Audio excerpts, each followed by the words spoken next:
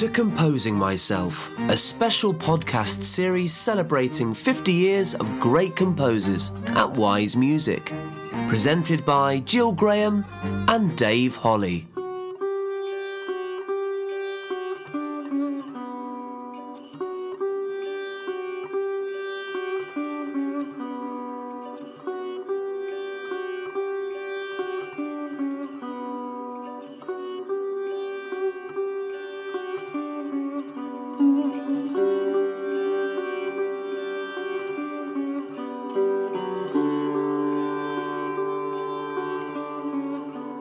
Welcome to Composing Myself.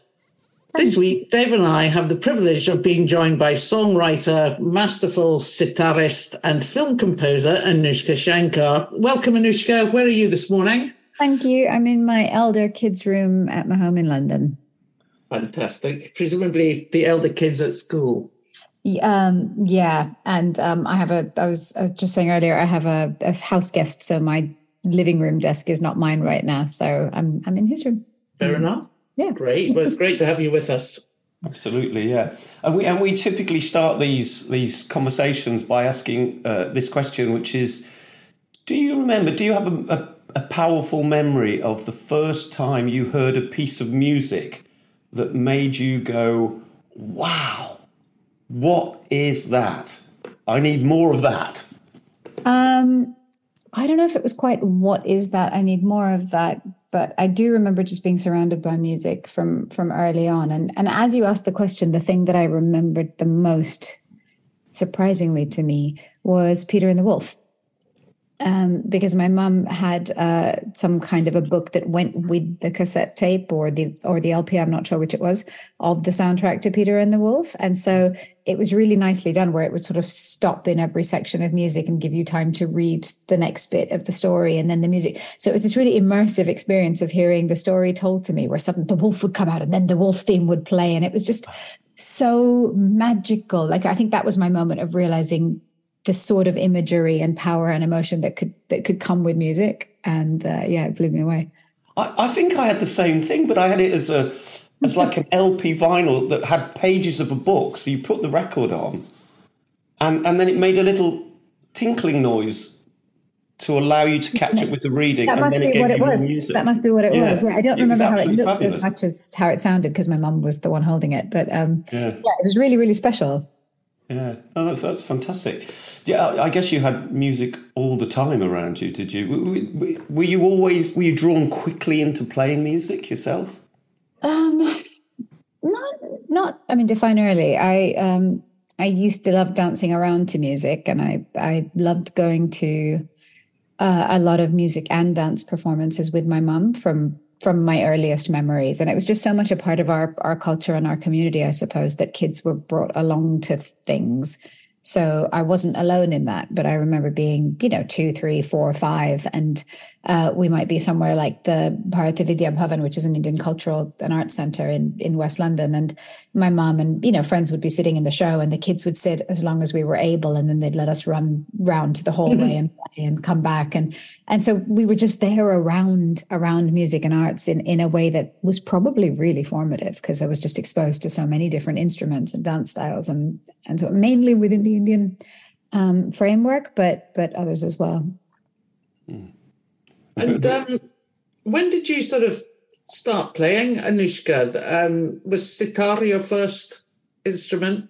It was. I picked up a sitar first when I was about 7, maybe just touching 8. So it was a few years after I was already, loving hearing music, but I hadn't had any desire to play earlier than that. And I think the initial prompt to play was more external than from me. Like, there was definitely an encouragement from my parents to give it a try. And they were as clear as they could be that they were just wanting me to try it and see if I liked it. And that enabled me to sort of just give it a go. And that's when I started. Can I ask a stupid question, or potentially stupid question? Is they look, I picked up a sitar once and it's quite big. When you're 7 or 8, do you get kind of a cut down version? People do both. I remember one of my students had actually started playing with a full-size sitar that he just held on the floor and got his arm around it until he was big enough to pick it up. And that, I mean, to me, that seems crazy because it's learning two different techniques. Yeah. But for me, they had a smaller sitar made that was about half the size of a normal sitar. And then when I was 9 or 10, I had a kind of mid-size, slightly simplified one. And then by the time I was 12, I had a full-size sitar. So I went through 3 different sizes, which is great. They're not as common as small violins and stuff, though. You don't just see them in the shops next to the full-size ones. So you sort of have to order one, or yeah, exactly. Yeah. Do your children play sitar? No. Oh no. I think my elder kid very much senses the potential pressures around playing music. He's very musical, but is more interested in art and painting and writing, and I think they feel like his own thing a bit more. My younger one is playing music. He's playing piano and seems to be loving that. And I, perhaps selfishly, and maybe I'll come to regret it, I'm enjoying not trying to combine those aspects of relationship in also trying to teach them the way my father did. I mean, my father did a great job of that, and we were able to have those dual relationships. But maybe as a mom, or maybe just as me, that feels difficult to somehow instill that same relationship, the seriousness of that guru-student relationship, learning by ear, by osmosis. It's not the same as just showing someone something in a casual way. So it's hard to think of how to do that with just being cuddly mom as well, you know? Terribly difficult. I mean, I taught children to drive. I mean, I can honestly say the most stressful. Yeah, helping with homework is really difficult. Like homework. There's a sort of mixed. There's this mixed scenario on both sides where it's sort of like, I think I need the help and I need to ask her, but I don't really want to, and I'm like, oh God, and it's always just a bit like, are we going to get through this without it being awkward? You know, maths homework particularly. Have you noticed they divide differently now than they used to? I don't know. Yeah. Like when you did this, they've completely changed the way you draw, the way you do dividing. Like I grew up with. You write the number that you're dividing and you have that kind of funny box around it. And then you do... Now they do bubbles. They have like a number here and it points to 2 arrows to 2 other numbers. And they take something from there and move it. And I literally, it's like a simple division that I know in my head, but I actually don't understand the paper method. It is. I know exactly what you do. Because I even got A-level maths, so I thought I was quite good at it. And I was teaching 11-year-olds division or 8-year-olds division and could not figure out how they were doing it these days. Crazy. Anyway, I look forward to that. Well, music and maths, you know. Yeah. Exactly. So, Anoushka, studying with your dad. So, I mean, what's it like? What was that like? Do you have particular times of day you studied with him? Was it easy to jump between guru and father? You know, how did that all jive for you? Yeah, I mean, of course, there was an arc from where it started to where it went. Me at 7 was different to me at 17, but the general shape was that we would practice together most evenings after school and a bit of a break before dinner. And at its lightest, when I was younger, that may have been 20 minutes, 30 minutes, and then by the end, it may have been 2 hours. But that was most weeknights, and then weekends would be a little bit more immersive. We might do a morning and an evening session, unless there was a plan of some kind that changed that. So that was the sort of shape of a day. And within the dynamic, I think we found our way to, obviously they bled into each other a little bit, but on the whole, there was a slight attitude shift on both our parts, like walking into the music room. My role was that of a student a little bit more. So I was there to receive. I wouldn't necessarily be argumentative or challenging in the same way of an idea he showed me in that room as if we were having a discussion about something in the living room. So it was just a little mindset shift that we would both have that would slip us into guru and student compared to father and daughter. Does that, because I was as you would probably hope and expect, we do a little bit of research. I've been reading around it. You've got so many areas that you are active in, as well as, being a mum, but all the way through to writing. You've done some acting, narrating, music, incredibly glamorous parts of your life. Do you still have that concept of the music room to go into when you're making music? And you That's have to... That's a good question. Yes and no. For me, the form of music that I learned and the way I learned it is hugely central to who I am and to me as a musician. But one challenging aspect of it was that I found it very intimidating and rather frightening, because I learned from my father at his level, but also because it comes with so much symbolism and representation of a culture and history.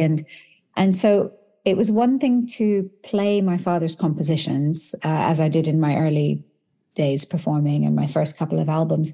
But as we felt that shift into me needing to become more of an improviser, which is a key part of our music, or be a composer, which I wanted to do, I suddenly was very, very inhibited. Those were the areas where I would really freeze up and feel very challenged, because I had such a perfectionist aspect to my personality, which didn't go well with all the weight of the music, So I really struggled with that.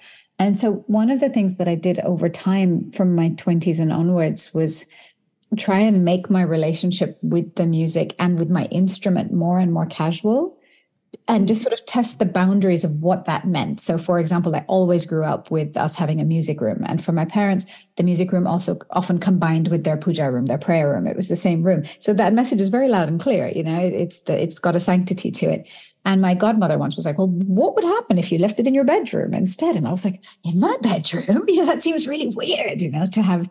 But I was like, well, okay, what would that feel like if it was in my bedroom or in the living room? And just trying to find these ways to just make it more of a friendly, casual relationship than one where I felt like I had to bow down to my instrument, even though that's an aspect of what it comes from. And for me, that really helped. So it doesn't mean that I have less respect for it, but I had to find a way to see my instrument more as a friend than something scary. Did you ever sort of rebel against the education part of it? I had split personality in that I very much rebelled as much as I could in secret, but I wasn't sort of bold enough to rebel very overtly. So I never rebelled around the music, and that was something that I loved. And so in a way, I think what my parents did was they sort of compartmentalized, and he was a bit more of dad/guru, and my mum was more mum/disciplinarian, life admin, everything else. So a lot of my rebelling, arguing stuff happened with my mum, and not with my dad. And I think that was, I think I knew by then that I loved the music. So even though there was some weight and some intimidation, I did still want it. Random question. When you were studying, did you take notes of lessons, that would help you either pass things on or in future? Did you do that? I did two things. I did years of recording on cassette tapes. Wow. I don't have them, but my mom has them. We have hundreds, if not thousands, of cassette tapes from over the years of me recording our lessons. And I have books of all the things he wrote me and taught me that I wrote down and noted down. And we extended past what's normal to an extent because he loved composing so much. So usually in Indian classical music, compositions are a big part of it, but they're always a kind of framework from which to improvise. Whereas he went beyond that and would compose pieces that sounded like they had the same format of moving away into improvisations, but they were whole compositions. So I have books of these things across various ragas. I mean, it's quite incredible, really. You should do something with those. I was trying to think of the right way to use them. And as you know, I mean, we've recently had this new agreement with Wise Music where they're helping, us take care of all of those archives. And so that's actually one of the key things I was saying to them, like, let's see what we can do. And I think before someone like them stepping in, it felt like an overwhelming task. But if they're able to be a bit more helpful on that, that would be great. Take note, Los Angeles. Yeah. I wonder if they've got a cassette record player. Oh my God! You know what? They're coming back in fashion now. My kid wants a little Walkman or something. Oh wow! I just was kicking myself thinking of all the cassette tapes because the 90s are back in fashion now too. It's like I had walls of these wall-mounted cassette tape holders that, of course, I instantly chucked as soon as we moved to CDs, which I also then chucked. And now he's like, "Why did you chuck that?" It's so funny. But there are cassette tapes again. It was quite a sort of romantic thing to make a tape for somebody. Yes.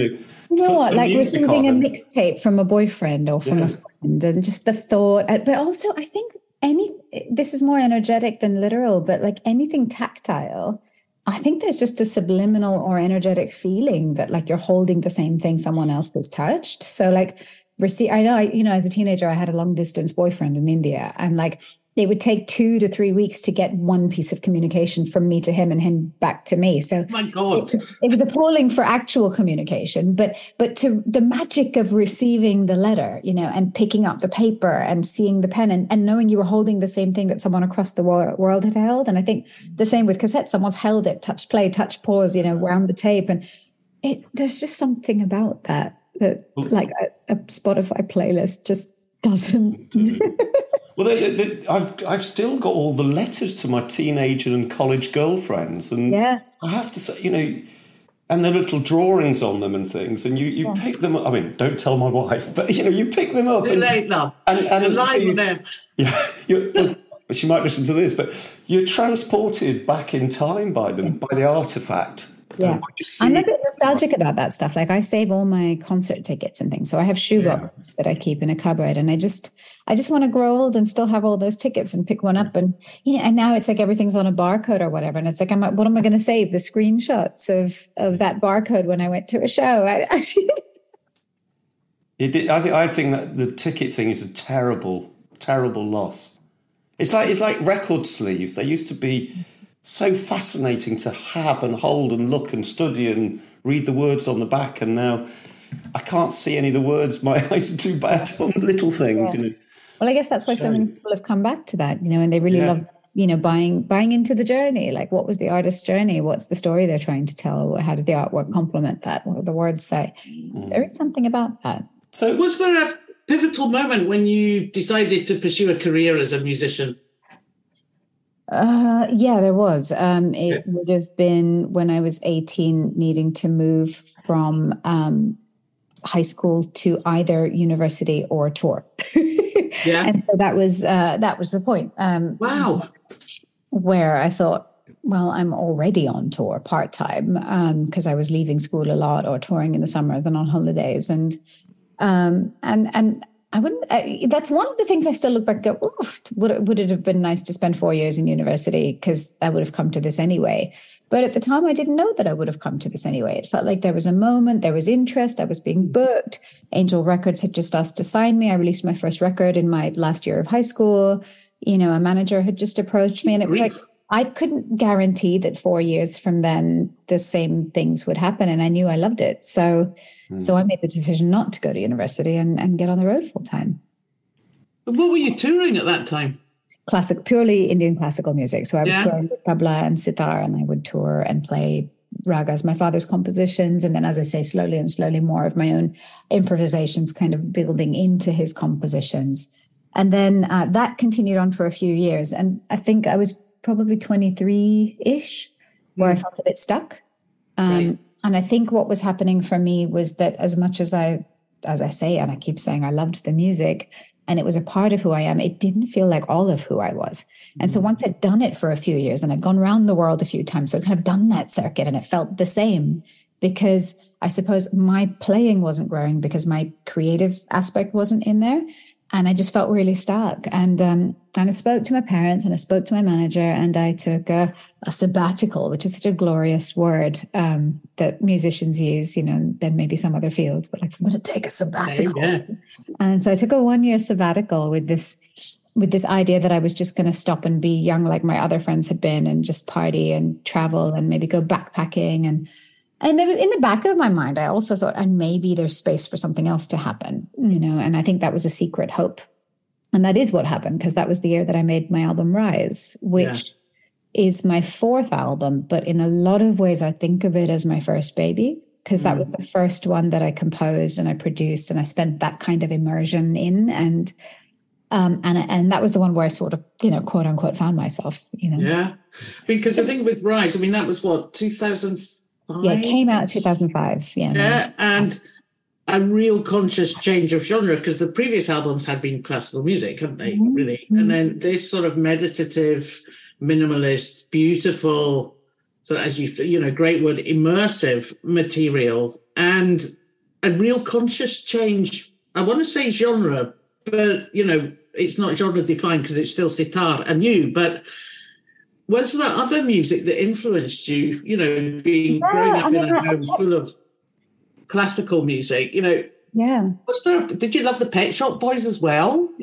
Also in high school, for example, what the sort of classic pattern was that I'd be on tour with my dad. I'd go play Carnegie Hall or Corner Hall in Toronto or some iconic venue. But then I'd come back and I'd be at like TLC shows with my friends or listening to Massive Attack or the Beastie Boys, and so, California 90s R&B and hip hop was definitely present, but slowly I found electronica more and more in different forms of electronic music. And particularly that kind of Goa trance strand, because we were going to India every year. So that and all my friends in India were very much listening to trance and house, but mainly trance.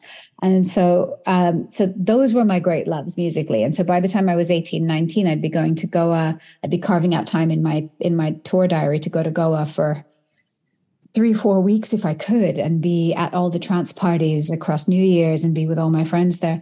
So that love of electronic music, but the sort of weirdly hypnotic spiritual depth within some forms of electronic music that I recognized from my classical music, that always really intrigued me. It was like they're still all about me connecting to myself and to something else, just in really dramatically different forms, like stomping on a dance floor or meditating with an instrument, and so that sabbatical year, I actually spent 2-3 months in Goa. So it was really influential on the sound of the music, the kind of subtle electronic elements, that kind of real hypnotic way of slowly unfolding an idea that had those sound worlds, and sometimes even foregoing sitar on a couple of tracks, I think.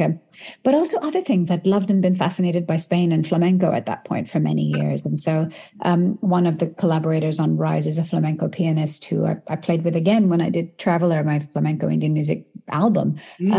But it started on Rise, where it was like this kind of mix of various things that I loved, and just starting to feel how fun that was to be making music that also felt like me and all aspects of me in the same way that my life did, like bringing them together rather than having them split and compartmentalized that way. I guess the Spanish had a similar sort of trance genre of kind of beaches and bringing in bits of flamenco and all of that. Yeah. Well, I mean, there was a huge community, there was a huge community from Israel, for example, where we'd be in Goa and everyone would come after their 2 years in the army. And so there was a huge faction of Israeli young people that were there. There were, Spain and Ibiza was like such a spin-off from Goa, and there was such a connection. So all of that was there as well. But outside of that, I think, recognizing some spirit connect across these genres of music that I listened to, and I basically saw a common thread between them, and just wanted to explore having them be together more overtly in that way.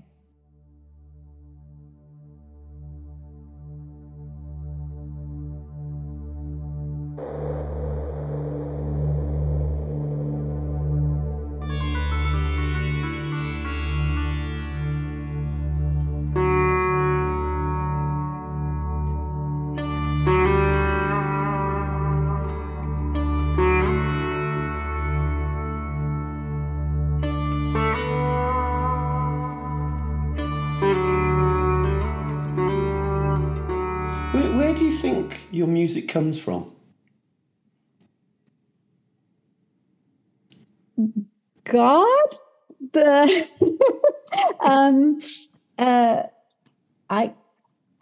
feel like I see us as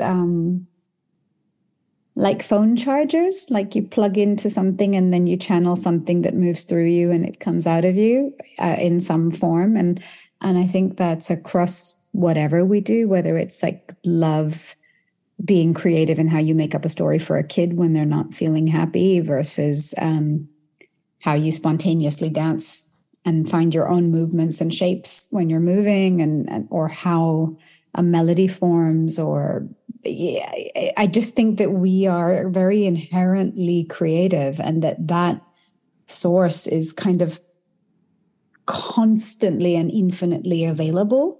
So my experience of it is that I don't mean the second, like the very second I tap into it, I write a piece of music, but my experience is that as soon as I turn to it, it's there for me. Like, it's not like the creative idea is somehow elusive. It's that I need to be open to it. And as soon as I am, it provides itself, if that makes sense. Tuning in. That's very much it. Yeah. Yeah. And that can be a challenge. So the creative block or the difficulty can definitely exist for me in huge ways. But my experience of it is that it's about me not finding my way to it, not it not finding its way to me. It's out there. It's out there. You've got to just find your way. I like what you were saying about writing material without sitar, because we talked about that a bit, haven't we? Yeah. Whereby actually your creative spirit is not just solely directed there. And and I think it's something you'd like to pursue in terms of film music, etc. Tell us a bit about that. How can you feel yourself separating, if you like, from the performer to the composer for other people? Well, people found that very curious when they would interview me for Rise, for example, which was way back in 25, when I was 25, 2005, and it felt strange to people for a sitar player to write an album that then had no sitar on a couple. Exactly, yeah. And I think for me, that felt weirdly natural because I was composing them. So they were still mine. And so I think there's been a part of me that's always felt like a composer as part of and separate from being a sitar player. And of course, I think the way I see it is sitar is my first language because that's the thing I was given from childhood. So I speak it the best, and I speak very naturally through it.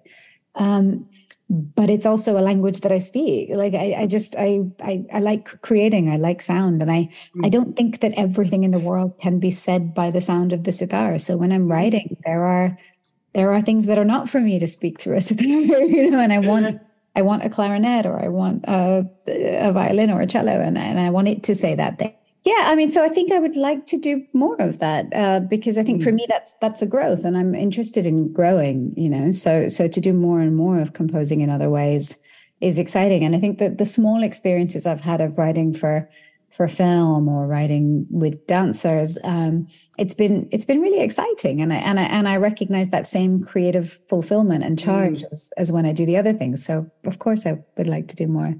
I guess it's more collaborative, is it? Writing for film and writing for dance. I mean, I work with collaborators a lot in my music, so I find all of it collaborative.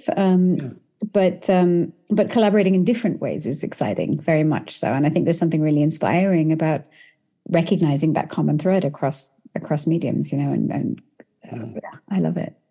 How do you choose people to collaborate with?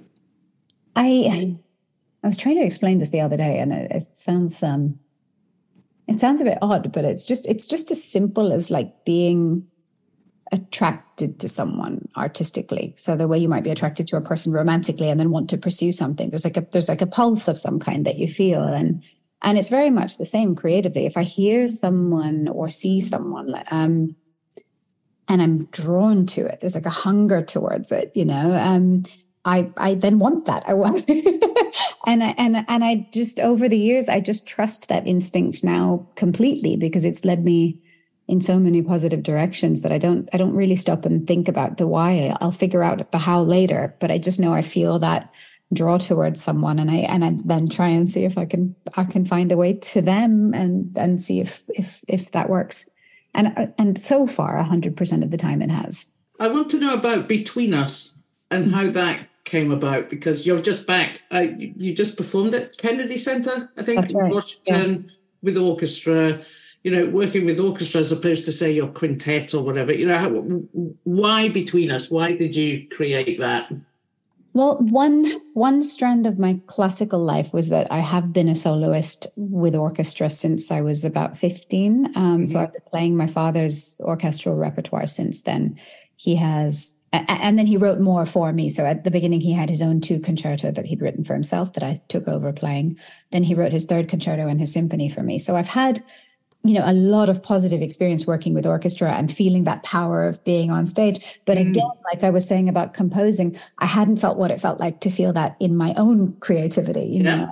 And so I think for a long time I've wanted to experience that. And And, just to put it out there, I'd also very much like to experience that more. Between Us is arrangements of my previous existing music. I would love to write a concerto or something myself as well, specifically for orchestra. But Between Us itself came about from meeting Jules Buckley, the incredible conductor arranger, and talking about, extending the life and the versions of my music to an orchestral space. And I saw his diversity of the kind of music and musicians he had worked with in the past, and he felt like a great fit. So we worked together on these really new, exciting, beautiful arrangements of a lot of my music, and turned that into a live performance that we did several times together in 2018 and a bit before that. And we'd made some recordings and kind of talked about it and then forgot about it. I had a lot going on at that time. A lot of things I was putting out, I didn't really think that made a lot of sense. But it was just lovely to have done the shows, and I forgot about it. Then came the pandemic, right? And there's like all this time, and there's this lack of shows, and alongside many other things, one of the things I did was find that Dropbox folder of Between Us recordings. And in that space of isolation, like to hear myself on stage with that many other instruments and humans, like that feeling of connection and music, it just really struck me again, how beautiful and powerful that was. And actually that they were really good recordings and great music. So we made a decision at that point to release it. I'm really pleased you did, because it's beautiful. And I'd love to see it live. I hadn't made a live record since I was, since 20 years before. So it was also nice to do that, because I think there's a part of my playing and my skill set that I think only really comes out on stage that's just different from composing. I'm a bit more serene and atmospheric, I think, when I play in studio. Yeah. Whereas live, I get really fiery and I get really dynamic. And I sometimes struggle to marry that, because in the studio, it can feel too busy or like too much. So to just capture it live when it's actually happening and then put it out, it feels really fulfilling too. Yeah. Programmers, take note. She wants to write for orchestra, and Between Us should be programmed much more to make up for the pandemic. There we go. That's my plug of the morning. All inquiries to Jill Graham at Wise Group. Exactly. Amazing. Let's put some adverts in this. Too much talking, more adverts.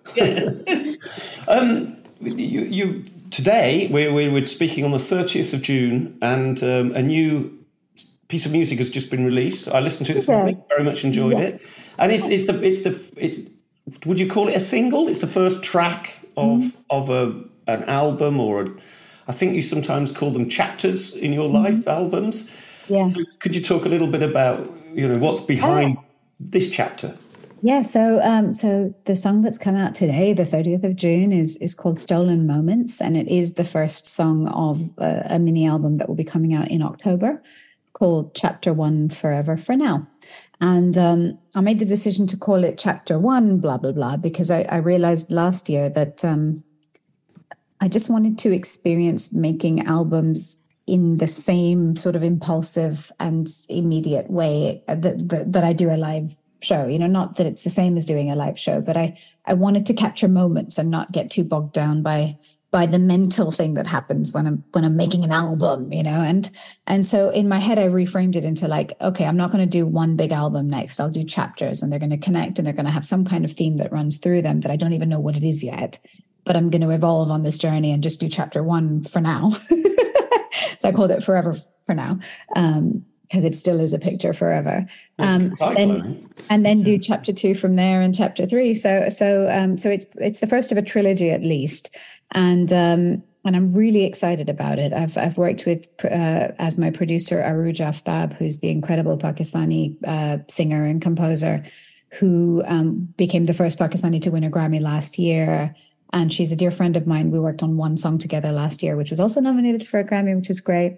But we did that one song together, and then obviously we're interacting a lot. So it felt that I felt that same, that same feeling. And I was like, hey, do you want to produce my record? And so she did. And also this is... Did she sing on it as well? On some of the Actually doesn't. We made a conscious choice that she was just going to be my producer and sit solely in that role. And she has... I don't want to toot my own horn in that way, but part of our relationship is that we met from when I was already touring and she was a musical student. So she's been listening to me for a long time. And it was really interesting to have a friend who had also listened to me really closely for that long, because she could really pinpoint what she heard in me and what she'd like to hear more of that she hadn't heard. So it was actually a really beautiful producer relationship. And then if that wasn't enough, we were also recording at the Incredible Funkhaus studio in Berlin, which my label Leiter, sits within.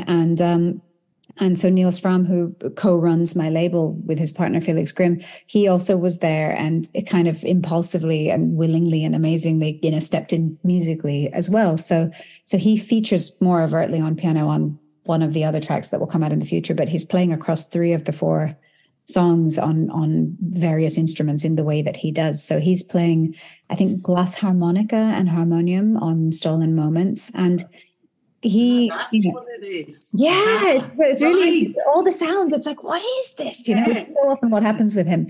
And he's been hugely influential on me as well in the last few years. He and Aruj really struck me because there's minimalism is a very overused word, but there is a space to both of their music that allows you as a listener to just dip in and just breathe into that space with them.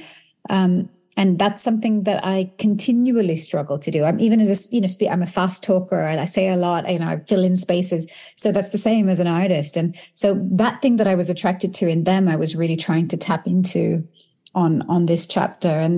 And that was really lovely getting to have them there to do that with, because I do feel like the songs are a little bit more expansive in that way than a lot of what I do. So yeah, I'm thrilled. A great studio as well, I think. Incredible studio. It's so beautiful. And it's a treat nowadays to get to walk into a huge old school recording space like that. It doesn't happen very often anymore. Chapter 1, you'll be touring, I guess, in the fall? I'll be touring in the fall. We're going to the USA and Canada in the fall. And I'm taking my new quintet, which I formed last winter for the India tour. And they're wonderful. And, we are already playing a bunch of music that feels really exciting to play with them. But as the chapters continue to release, we'll include more and more of the new music. So it's almost like, there's more sliding in as each tour progresses. Oh, brilliant. Yeah, so we'll be playing a bit of chapter 1, and by the time we tour Europe in the spring, we'll be playing a bit of chapter 2 as well. And by India in the winter, we'll play chapter 3. So it's a weirdly natural but also novel way to do it. Yeah. So it feels fun. And I know for a fact, and I don't think it's a secret, that chapter 2 sort of suddenly came to you, didn't it, when you were in LA? Tell us about that. It's. Yeah. Well, yeah, I mean, so I haven't talked about that anywhere yet because chapter 2 is very, very fresh. It's in that kind of writing stage. But again, I think, I walked around the last 2 years feeling like I was in a creative block. And I remember one person saying to me, maybe it's not a block, maybe it's just a gestation period, And I think that's a really beautiful way to reframe that, because this year I would make it almost sound like I don't work hard because it feels like it's flowing so easily. I just go in and it happens. And that feels amazing, but that's not coming from nowhere. It's coming from all the period before where I was thinking and dreaming and hoping and trying to figure it out and feeling stuck and then, then suddenly go in and it happens. Yeah. So beautiful. I want to ask you about In Her Name, because I know you are also described as a passionate activist, and obviously there is a connection between In Her Name and that. Can you tell us about that? This is a collaboration with a dancer and a poet, and it's very powerful. How did it come about? Yeah, so it's hard to talk about In Her Name without talking about its predecessor.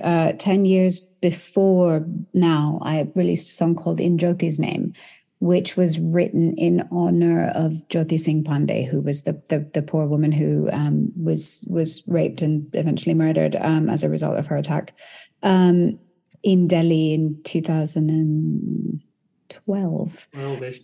December 16th, 2012. And that, for me, like for many, many, many other people, I knew that it affected me profoundly. And I did other things as well. But one of the things that happened was I wrote this piece of music and put it on my album just in her honor, as time went on and as the last 10 years had passed, by the time we got to 2022, because her attack was 5 days after my father died. So those two events are very linked for me. And so I was obviously aware of the anniversary approaching of my father's, the 10th anniversary of his passing. So I was also very aware of the 10th anniversary of her attack. And I didn't hear much being talked about that. It felt like it was very much in the past. And yet it was so much not in the past, because what was being talked about was one other attack after another around the world. So we were still hearing about whether it was Sarah Everard or in this country or other people in other countries, and just what's happening to women on a global scale. I just felt like I needed to mark the anniversary, not just for me or for her, but for all the other names as well. And so that was why I renamed it as in her name rather than in specifically one person's name. And I also, by this point, like the rage I felt, I just wanted to be more overt. The previous one was an instrumental piece, and it felt like I needed to be more direct. So I approached my dear friend, the incredible poet Nikita Gill, and asked if she would write words for me. And she, often writes about these kind of themes and feels very strongly about them. So she wrote this immediately incredible piece of work, and we extended and rewrote the piece to incorporate spoken word and more music. And then I reached out to Maithili Prakash, who is an incredible dancer, Bharatanatyam dancer and choreographer, to help us turn that into a music film, to again be more overt, more explicit. And I think it's a powerful piece of work, but I think for me, it was just something I needed to do for myself, and if it has any impact outside, great. But for me, it felt really important to do it. I mean, I know it's had a huge impact on people I know, because, there is a little bit of a culture of forgetting these really brutal and dramatic events. They get swept over by, more sort of huge, sort of generalized global issues. And I think for In Her Name, I think it's really powerful, and particularly when it sort of lands in that December point, it focuses you back to reality. We typically end these conversations just by asking what you're looking forward to. I'm very much looking forward to finally sharing chapter 1, Forever for Now. As always happens, there's a sort of fallow period between finishing music and then having it release out into the world. So I've been waiting to share it. And so it's great the first song's out today, but I still have a few more months to wait before the rest comes out. So I can't wait to share it and the future chapters. So yeah, I'm just looking forward to more writing and more touring, and yeah. Fantastic. Will you go to India on tour? I will, yeah. I'll be going this winter and probably the winter after as well, yeah. I usually Do you love going back? Do you love going to India? I do, obviously for many, many different reasons, but it's always wonderful to go and perform there. It's very special.